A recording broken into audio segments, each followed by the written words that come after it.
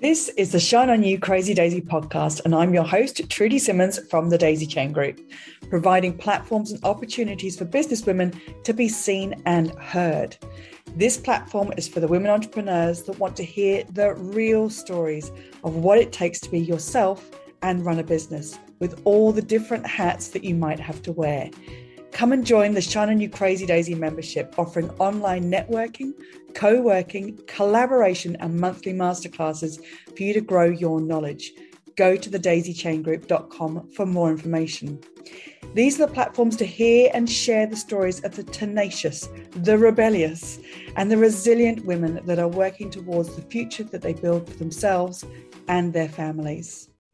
Hello and welcome to the Shine On You Crazy Daisy podcast. And today I am thrilled and excited to introduce you to Aloho FMY from HSL International. Aloho, I am so excited to speak to you today. Please tell us about your business. All right. Thank you so much, Trudy, for this privilege and opportunity. You know what? I don't take anything at all for granted. So really, really thankful to you. Well, HSL International is a consultancy and agency that helps entrepreneurs, small businesses, women of faith to create visibility for their brands and their business using social media. So that's what we do. Big. I like it. Yeah. What's wonderful about all of that with being visible is you describe yourself in the chapter as being an approval addict. Ooh, How did that look and feel to you? Because I think we can all relate to that. Yeah. I mean, it was one of the most horrible times of my life because I had to do everything everybody said, and I was in a place of confusion.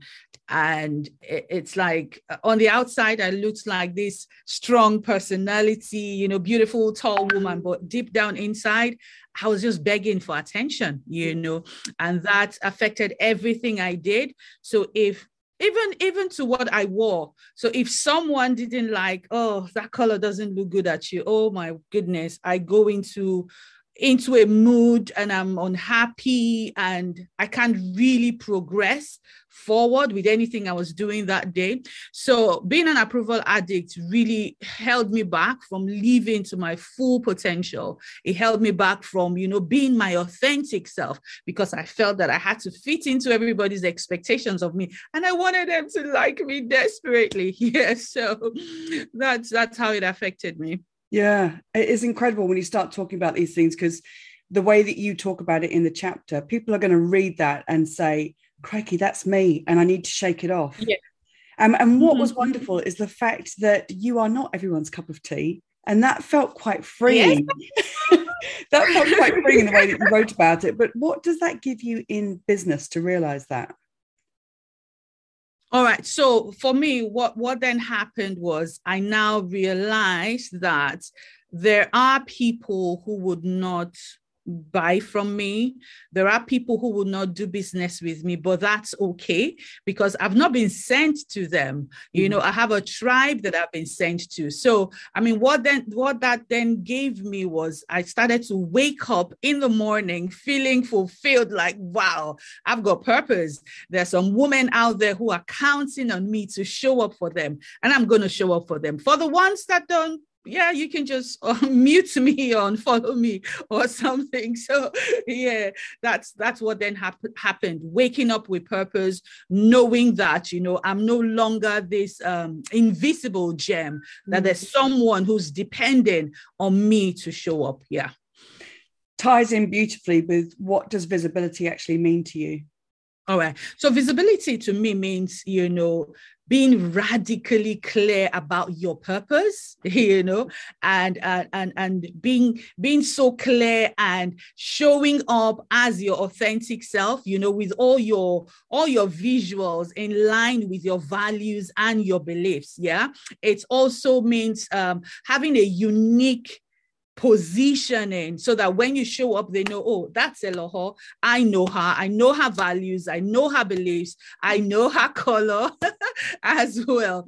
And then amplifying everything that you do using social media. So that's what visibility means to me, you know, in a nutshell. I mean, we could go into more details, but it means just showing up as my authentic self, being radically clear about my purpose, about my why, about who I serve, so that I can speak the language that they understand, and just having my unique positioning and just having all eyes on my brand and say, oh, Eloho is the girl that I need, you know.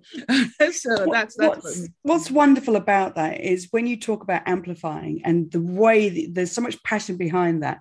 But if you had have been amplifying when you were being the approval addict, the way that you're amplifying your message to whoever you're speaking to isn't authentically you.